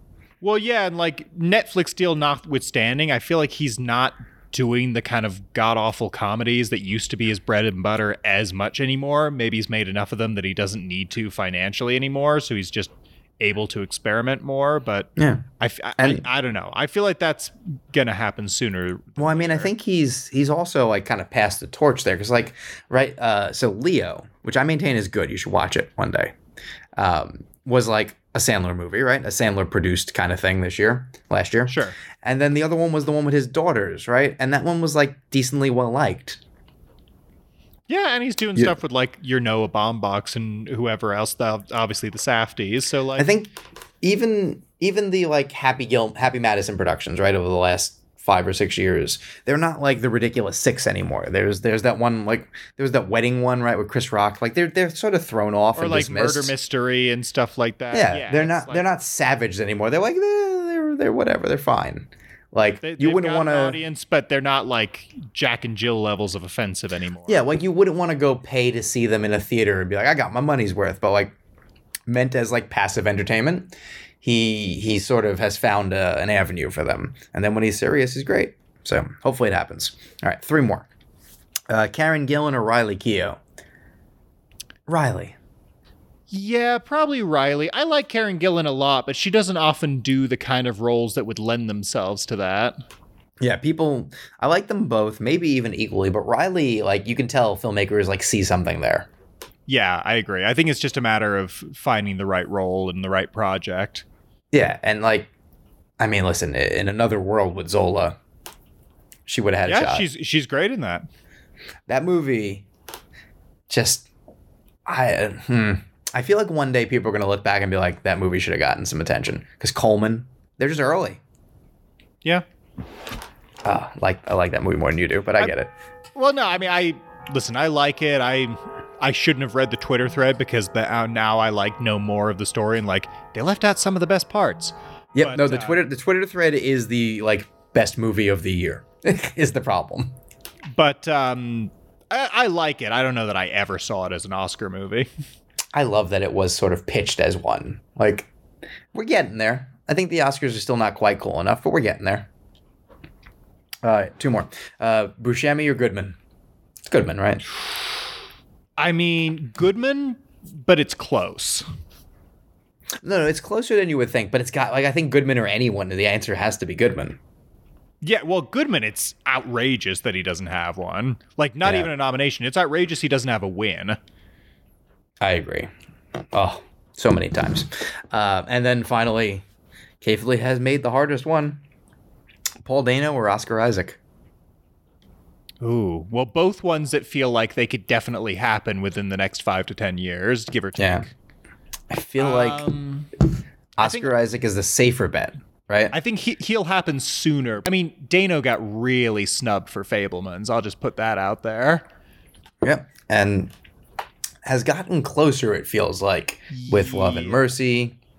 Like, I there think, Would Be Blood, you could make the argument. Yeah. Oscar Isaac is kind of like, Oscar Isaac gonna lose you a little bit. Close, but he's been doing a bit more genre stuff lately. There's more projection there. He's more of like a sports, like a prospect, where you're like, we're projecting what he can do. Sure. Not that he's not talented. He's very talented, but oh no, he always crushes it whenever he's in a thing. But I'm waiting. Well, because he's not doing like Most Violent Years and stuff like that anymore, where it's like an acting showcase in the same way. Exactly. All right. Josie DeMarco reminds us of one other thing we can talk about, with the Academy adding a new category of casting for the 2025-2026 cycle. Yes, they did that. We like that. Now they have no excuse not to add more, so that's a problem for them going forward. I mean, all I'll say about that is that I'm not against it, but I feel like, between stunts and a variety of other things, there's a lot of other things on the list before you get to casting, so I think I'm more perplexed by it than anything. Just means that Oppenheimer would have tied the record this year. Yeah. Because, like, it would have been... That's the other thing, is just, like, I feel like for most people, it'll just be, like, regurgitating, what had the biggest flash... a variation of SAG Ensemble in some ways. It would be Oppenheimer, Killers of the Flower Moon, Barbie, Poor Things, Maestro. Give or take, like an American Fiction. Maybe, yeah. But I think bigger casts will always do well when casting to feature all, because there's more not even background, but like one scene gotta hit this, right? Sure. Like you don't get David Krumholtz in The Holdovers kind of thing. No, totally. Yeah. So Josie asked, I wanted to say, if I were to add a category, it would be voice performance. I disagree, but we'll talk about it in a second. Which voice performances would you have nominated or even given wins to? I mean, my only issue with that is now you're segmenting a subcategory. And that seems tricky to me. Yeah, I feel mixed about that, because on the one hand, I do think that there are actually quite a few sort of deserving voice performances over the years. I mean, one that I think you won't disagree on is Scarlett Johansson for Her. That was the one I was going to say. I just rewatched it recently. I would have given her the win. It's supporting actress. And I do think it's tricky to like put voice performances into the regular acting categories, because I think it's a different skill set in a lot of ways. For this past year, even though I didn't love the movie, I would definitely give Robert Pattinson major props for Boy and the Heron. Okay. I'm trying to think any other recent ones that I would maybe... I mean, you can make an argument for like some people from Spider-Verse, like Haley Steinfeld in the most recent one, maybe. Nicolas Cage in the first one. Sure. I gotcha. Yeah, I don't fundamentally disagree, but it would be a tricky thing to navigate. And also, I don't know that there are 5 worthy nominees every year. That too. It's Scarlett Johansson's the answer for me. Yeah. Josie has a game they suggest I want to save for another time, just because we're no longer running short, but I want to keep it. It's an interesting idea. Josie asked, who would most likely win the Nobel Prize? Alan Grant from Jurassic Park, Wayne Szalinski from Honey, I Shrunk the Kids, Doc Brown from Back to the Future, Indiana Jones, or Godwin Baxter from Poor Things? And who would you most want to attend a lecture with? Well, I want to hang out with Doc Brown. I actually think he might be the winner also. Maybe. I mean, Jurassic Park Well, they 3 all cause makes it chaos. seem like Alan Grant is kind of seen as like a one, like is only known for the one thing.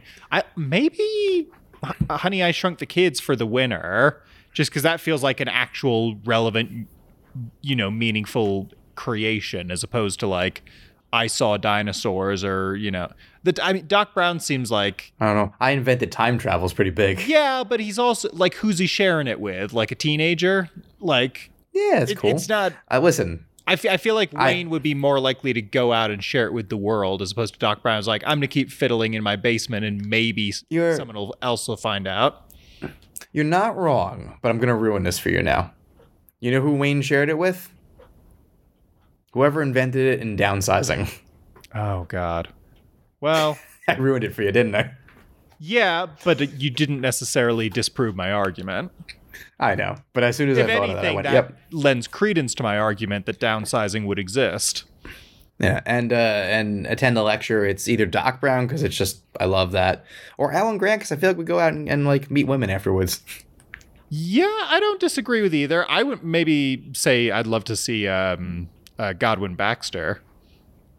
Wait, is he lecturing or are we just hanging out with him? Because if we're hanging out with him, he's farting out of his mouth, and I don't want that. The lecture. Okay. I mean, yeah. If I'm hanging out, I'm hanging out with Alan.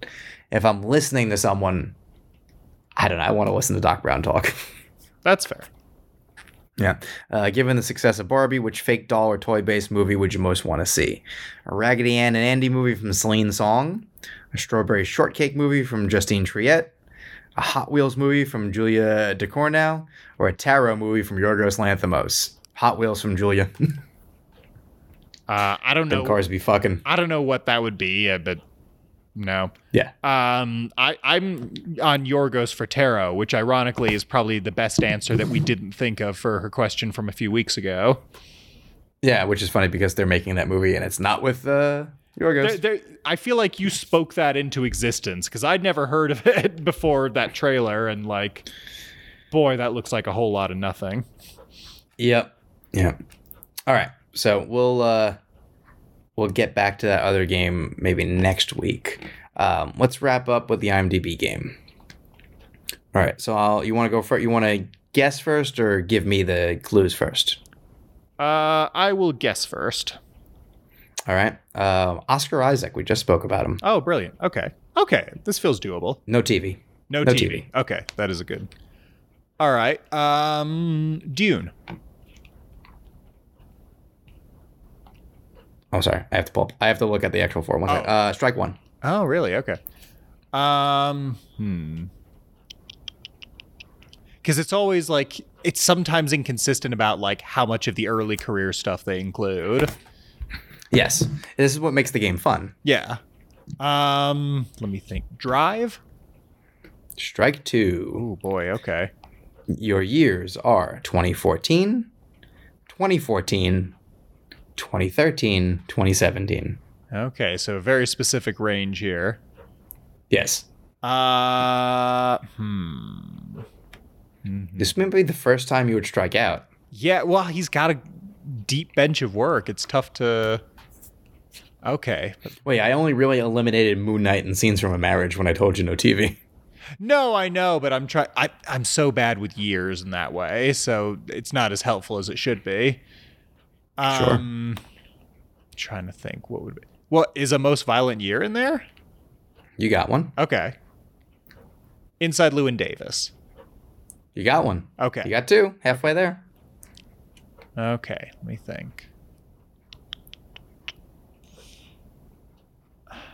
Can you give me any hints about the second two? The genre, and it's 2014 and 2017. So are they both genre? Yeah. Oh, okay. Well, that could still mean a range of things, but okay. Yep. Doing what I can for you. No, that's fair. I'm trying to think of genre stuff he's done. Guessing would be helpful. Well, I'm trying to remember stuff he's done as well. I'm going off the dome here, and it's late.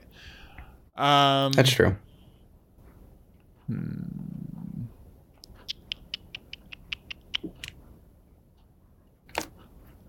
We're going to need an answer. All right. Triple Frontier. Strike 3. Okay. You're going to be annoyed. Ex Machina. Damn it. And The Last Jedi. Oh, I forgot he was in Star Wars. God damn it. I knew that was going to trip you up because it was which Star Wars? Because you were going to overthink it and probably be like, is it Rise of Skywalker? No, well, I literally forgot he was in those movies. All right. Well, who's my guy or lady? So let's start you off with a lady, and let me pull that up before we start. Sydney Sweeney, and TV's on there. No. No. Well, don't look her up. I might give her to you. I haven't decided No, yet. I've already picked mine. So we'll start with Octavia Spencer. TV? No. All right, good, because I don't know any TV she's been on. The Help. You got one? Hidden Figures. You got two? Ma. Strike one. Okay. I know I'm wrong, but I'm going to try it. Loose? Strike two. What are the years? 2013 and 2017. Obvious or esoteric? One of them is definitely more obvious than the other. Oh, Shape of Water. Strike three. Really? The other two are Fruitvale Station. I thought I was holding that as the 2013 in my back pocket. What's the other 2017? The Shack. Oh, that's like a Christ movie, right? Yeah. That's the same fucking year as like Shape of Water. Right? The kind of movie that unironically put Sam Worthington in a lead role in 2017. That was cruel. As soon as I saw that was in there, it's just like, oh, that's a good one. Oh no, that's what makes this game great, but it is cruel. All right. Your person is Dave Bautista. Ooh, okay. Guardians No of the TV. Galaxy. You got one. Yeah. Now the question is, are any of the sequels in there? That is a question. I'll try again. Dune. Strike one. Okay. Blade Runner? Can you be more specific? Blade Runner 2049, the one he was in. You got a second one. Yeah, but you said the name of a movie. You got it, yeah. Two. Okay. Do you remember his name in the movie? In Blade Runner? Yes, I do. Sapper Morton. God damn, what a stupid name. It's a Blade Runner name. It's par for the course in Blade Runner. Yep. Let's Two more. Two more. Two more. Guardians 2. You got one. You got one more to go. Two guesses. Only one strike. Okay. I feel good.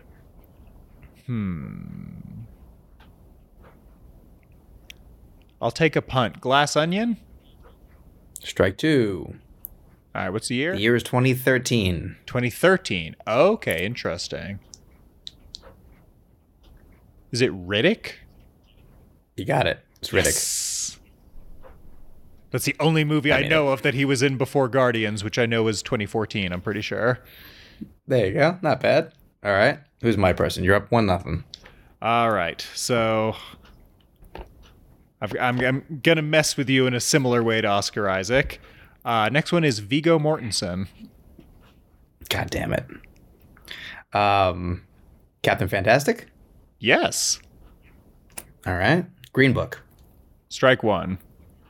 Thank God. I'm so happy to be wrong. Eastern Promises. Strike two. All right. What are the years? 2003, 2002, 2009. What? Oh, hang on. I know what you're doing. Say the years again? 2003, 2002, 2009. All right, so two Lord of the Rings, but I got to figure out which one. Or one Lord of the Rings and Hidalgo. But I'm not guessing yet. I'm also not sure that Hidalgo is what he made after. It could have been in the middle of it. I'm working this out in my head. I bet you if you asked him, he wouldn't be 100% sure. I think that's probably right. Well, let's let's try this. Return of the King. Yes. Okay. So by that token, it's got to be Two Towers. Yes. Okay. So what's the other one? 2009? Yep. History of Violence is too early. Shit after that, I don't know until Captain Fantastic, right? He did have that kind of blank period. Captain Fantastic is like Trumpy year, right? It's the like year. In that area? Okay. 2009. What's your hint? Genre adjacent. Well-known, not well-known? I would say relatively known. Okay, one last guess. Because I have an idea, but I want to narrow it down. Because I don't know what my other alternatives. Is it better known to like people like us, or better known to people who like go to movies just like on the reg for funsies? Leaning more people like us, but not by that much. I wouldn't put too much stock in that. Okay. I've narrowed it down in my head. Can I tell you the one I'm not guessing? Sure. Don't tell me, but like I'm not going to guess A Dangerous Method, because that would have been, I think, much more leaning into us. Okay. Is it The Road? It is The Road. Okay. Wouldn't it be like fucking wild if Dangerous Method was there, but History of Violence and Eastern Promises weren't? I mean, History of Violence is already not. I'm glad I didn't waste a vote. Yeah. Like, insane that it's not. It actually worked in my favor. Yeah. That I got a bunch wrong. Well, no, because if you've narrowed out those two, then it's like, okay, well, it's not going to be that one. Yeah. All right. Your turn. Give you an actress. Zendaya. Okay. No TV. No TV. Good. Okay. Spider-Man Homecoming? Yep. Okay.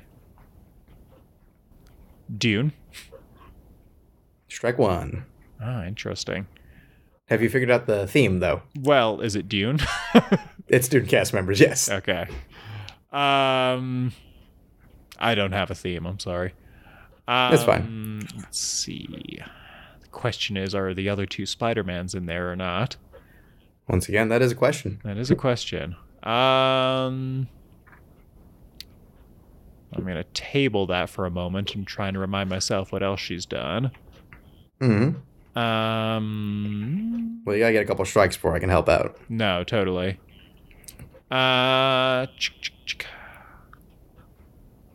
She was not in Chick Chick Chicka. Malcolm and Marie. Norton. Yeah, that's two. Oh, interesting. And no TV, you said. No TV, so don't try to defer back to Euphoria. No, well, I'm a little surprised. Also, wild that that's what she's most well known for. Yeah, I mean that's what she's got her Emmys for and stuff. I'm a little surprised. It's also not the Bulgari commercial that plays at Toronto that everyone goes nuts over, that you've heard about on the internet. I don't know that I have, but okay. Oh, I'll talk to you about it then off air. It's a commercial for that company that's like her and Anne Hathaway like gyrating in like fancy clothes and like perfume. It like you get into like a fugue state at a certain point in TIFF that you're into it. It's directed by like Paulo Sorrentino. Interesting. It's very weird. Right, two more. I'll take a punt. Spider-Man Far From Home. Strike two. Your years are 2017 and 2021. Okay, well, if there's 2021, then No Way Home? Yep, so you gotta get the 2017. 2017. So that would actually be before Homecoming, wouldn't it?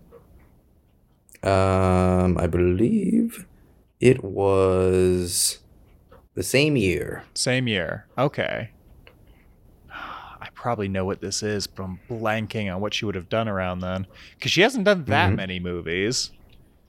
Nope, that's what made this one an interesting one, is that there's not a ton of options, but they're basically there. Can you give me any kind of hint? There was disparity between what critics thought of this and what audiences thought of this. Okay. And that one thought it was good, and one did not.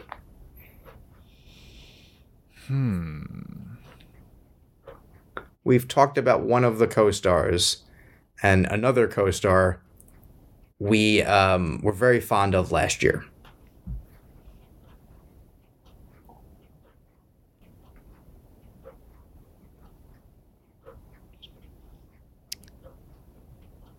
Oh, wasn't she? Okay.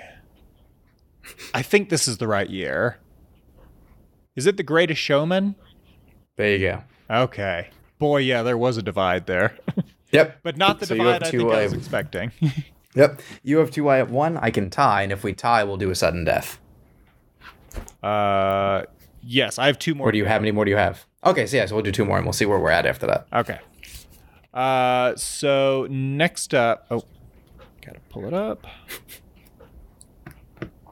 I'll tie back into your theme. Don't pick one I've already picked. Well, I can't predict that. Christopher Walken. I did not pick that one, but that is a wild one. Yep. Hang on, I was looking at my next pick, so hopefully you didn't look at a bunch of Dune people. No, I already had that one ready to go. Okay. Because he's got an incredibly deep bench.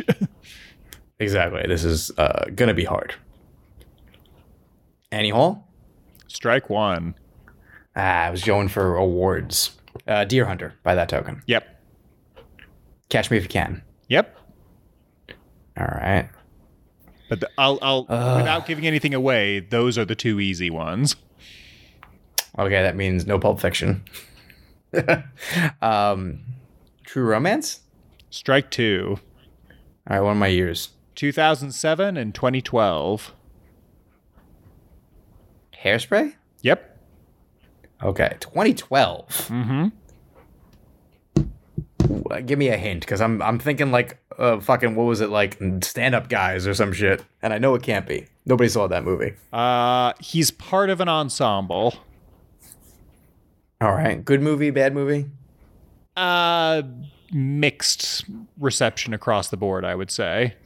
I don't especially love Notable filmmaker or like workman-like? Notable filmmaker.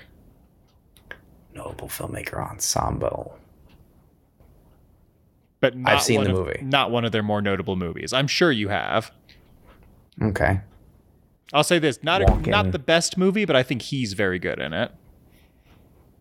Oh. That might have been too much. I think I was gonna get there, but is it Seven Psychopaths? It is. Okay. Wild that's one in there, right? That's the fun of this game. The algorithm is insane.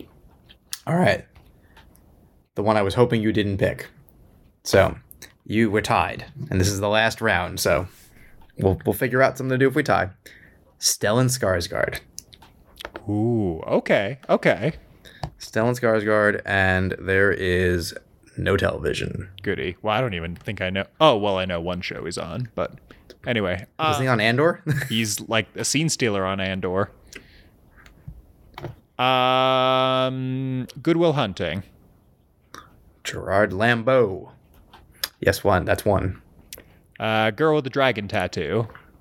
That's strike one. Oh, okay. I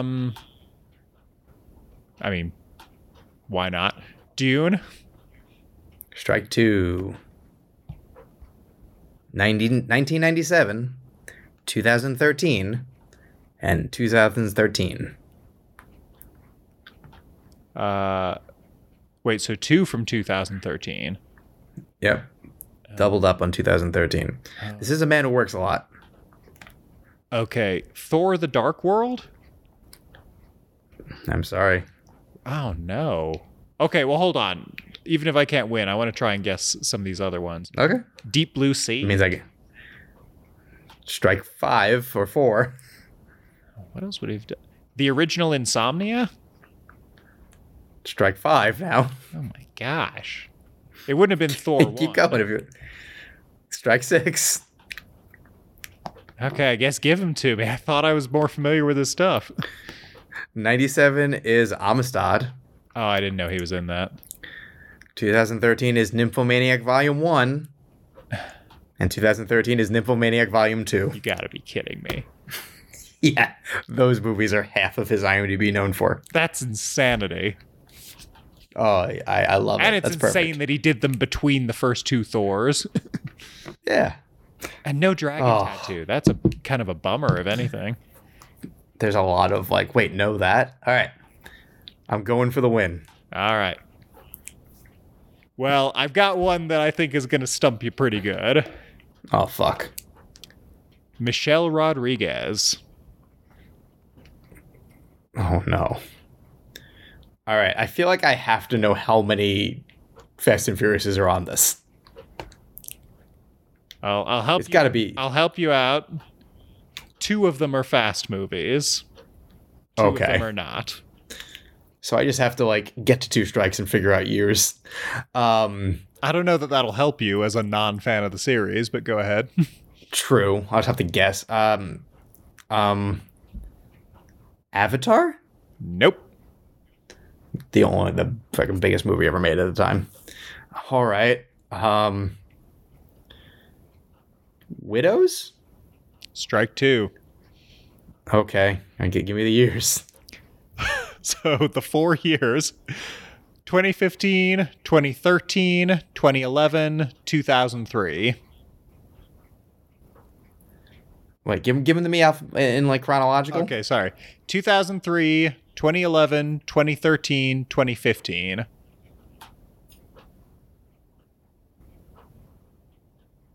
3, 11, 13, 15? Yep. Okay, so 2003 is not fast. I don't think.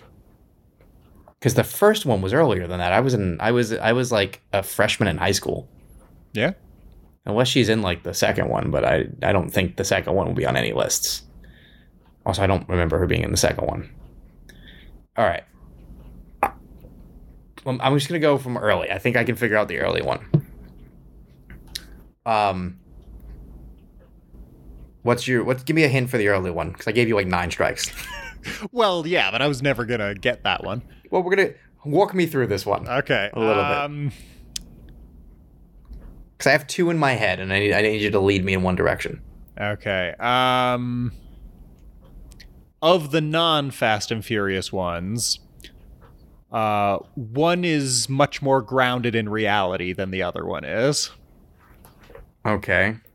I'm thinking of 2003 right now. Can you tell me the like genre?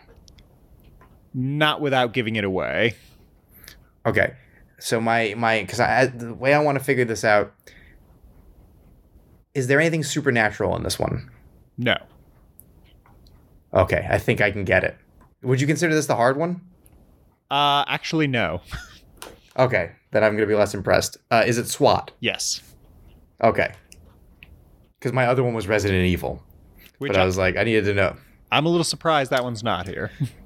Okay, so I got the early Michelle Rodriguez out of the way. Yeah. Because I almost said Girl Fight immediately, but I was like, that's a good movie, and IMDb doesn't always do that. Mm-hmm. All right. You'll also 11 notice the absence of Dungeons and Dragons here. I that's why I needed the years. I was like, all right, so 11, 13, 15? Yep. But only 2 are Okay. fast movies. All right. All right.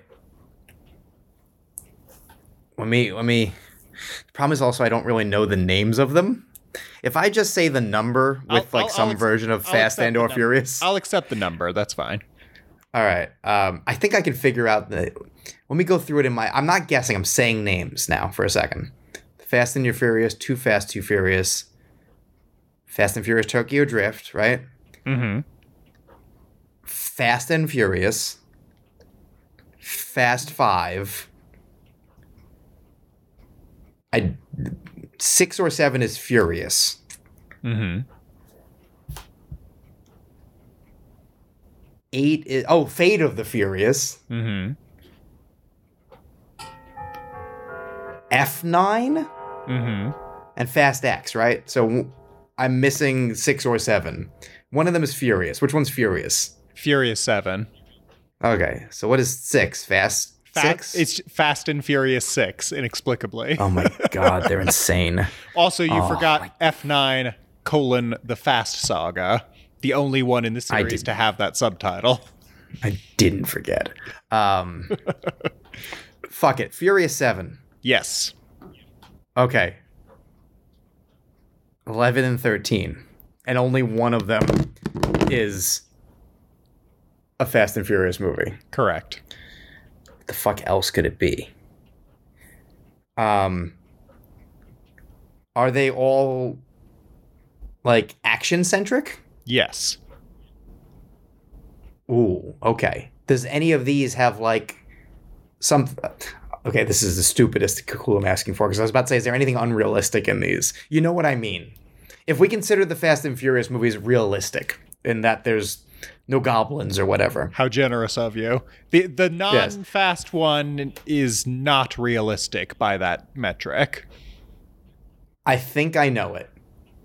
And it's a movie I saw, and I feel like no one saw. And watch, after we decide if I'm right, I'm going to find out it was a hit. Is it Battle LA? It is. I'm impressed. And actually, that had a great trailer. I've seen it as well, and it's, I don't know if I'd say it's good, but it's not as bad as its reputation. It's not a great movie. That trailer was amazing, though. Yeah. It's with the, like, was it a Jonesy song or something? It's a solid, like, mindless action movie. All right. But that said, I had completely forgotten that she was in it. Yeah, I remember. It's her and Aaron Eckhart, right? Are the two big names? And like, is there a kid maybe they have to save at one point? Sure. I don't know. Now I can look it up. Hang on. Bridget Moynihan? Michael Pena? Oh, Pena makes sense. He was in that kind of stuff. I don't remember him. Yeah. He's one of the soldiers, I'm sure. How did this movie make $212 million? Oh, worldwide. Okay.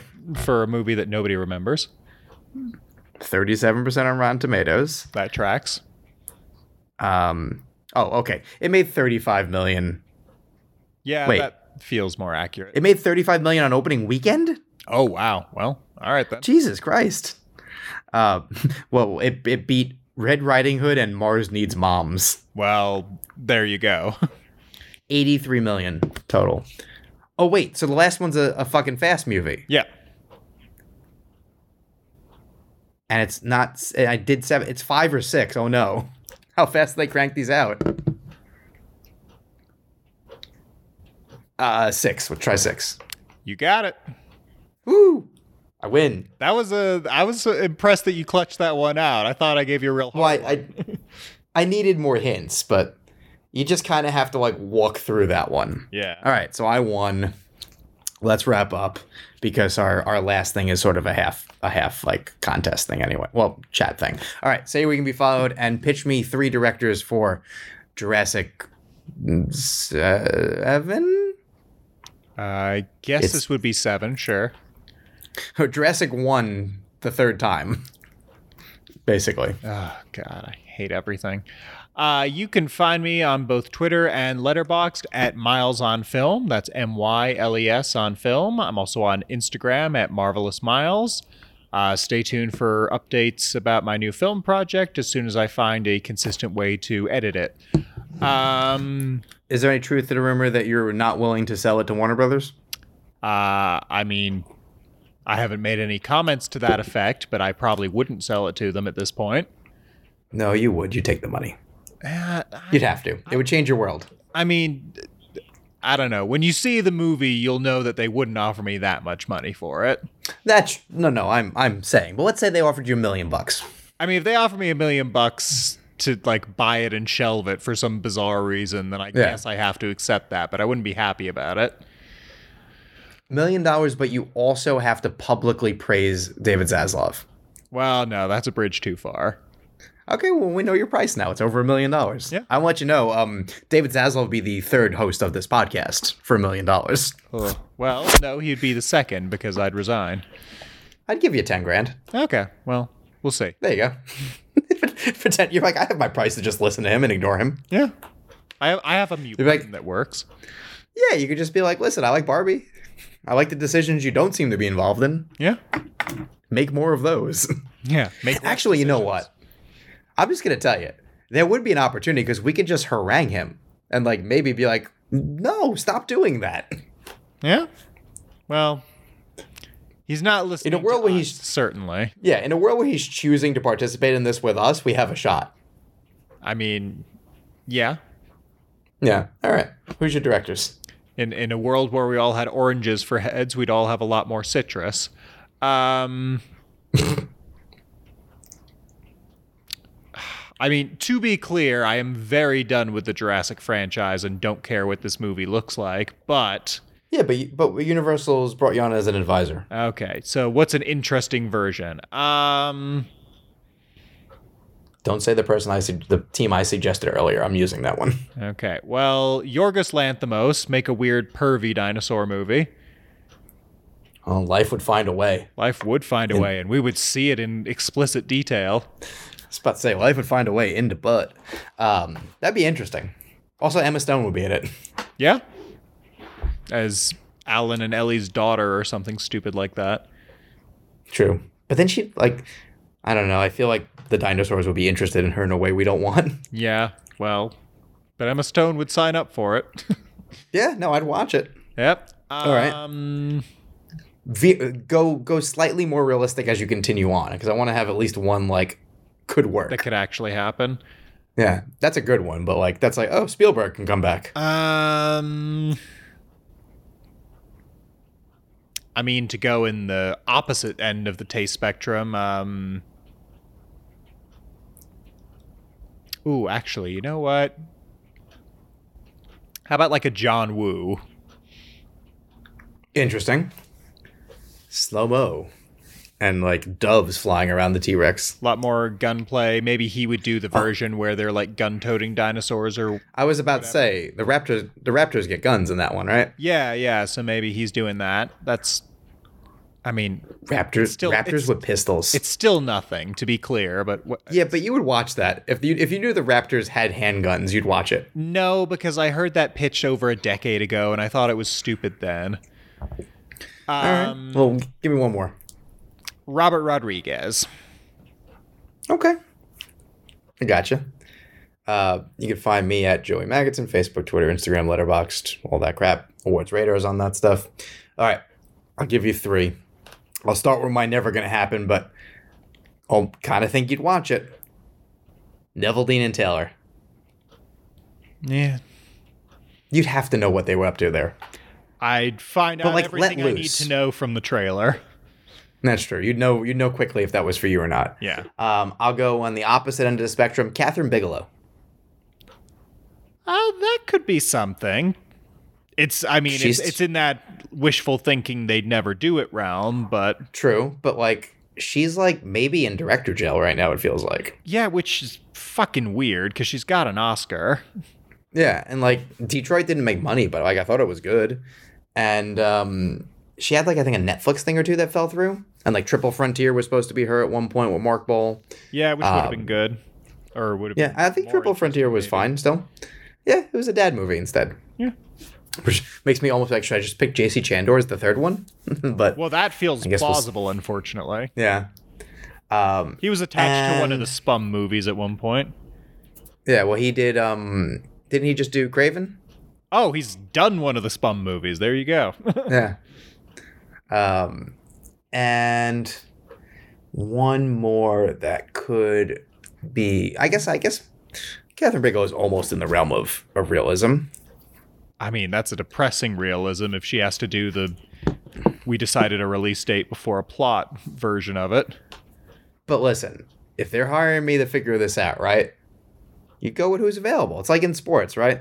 Underutilized asset, right? I can have a star on the cheap because there's a reason. Go get the star. And then I know everyone expects me to say Kevin Smith, but no, it's also not his kind of franchise. Even you wouldn't think he would do a good version of that. I don't think he'd be interested is the thing. Like, I think the key that you forget in these things is directors got to be interested, because it can be a boring job, and especially like a CGI. Need to back pay their taxes. Well, yeah, that does happen sometimes. All right, so in that case, John McTiernan. No, Actually, no, he's in jail for the wiretapping. Yeah. What about Lee Whannell? I mean, interesting enough to make me watch it, probably not, but more interesting than your David Leitch for sure. Sure. I mean, you at least will. It goes back to what you just said with like, show me the trailer. Yeah. Like, because were you that interested in the Invisible Man until you saw the trailer and went, oh? No, totally. But off the strength of that, I'm now very interested in his take on the Wolfman. Yeah, which like, well, now it's Christopher Abbott, which I'd be more excited about if it wasn't originally Gosling. Truthfully, for what this is, I think Abbott's a better fit. He might be. I just want to see Gosling as the Wolfman. But also, like, I don't know. I think that always struck me as one of those things that, like, this never gets to film. I think it rightly moved off after Barbie when he's like, wait, the world is my oyster again? Not that it ever really wasn't, but, like, maybe I don't have to stick with the stuff I was, like, happy doing right now. I can do pie in the sky for a minute. Yeah, or maybe he's also really just like been a guy to like. He's always kind of like done what he wants to do, and it either works out or doesn't. Sure, but I could see him being like, I don't have to work next month. Like, you know? If anything, I can, like, the Fall Guy feels more like him doing a for hire gig than like what he would normally be doing. I think the Fall Guy is 100%. He likes comedy.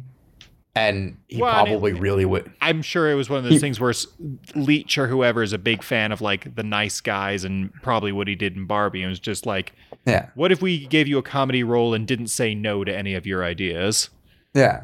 Which, like, I bet you, I know he's like, the joke is he doesn't do sequels, which is the funny part. Is like, oh, there'll be a Ken movie. It's like, I don't think there's going to be a Ken movie. No. But like he would have done a Nice Guy sequel.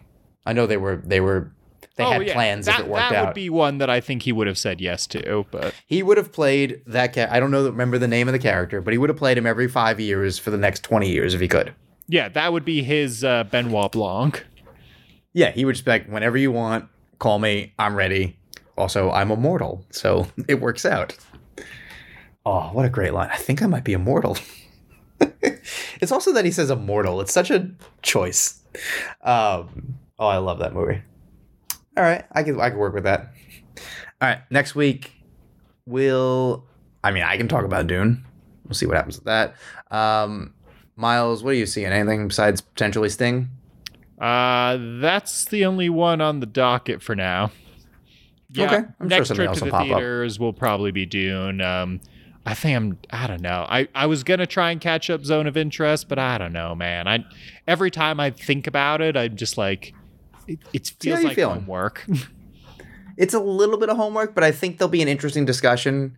I guess I should probably pitch you on seeing it. I never really pitched you on seeing it. The one thing I'll say you might like is the directorial choices and the decisions on camera placement.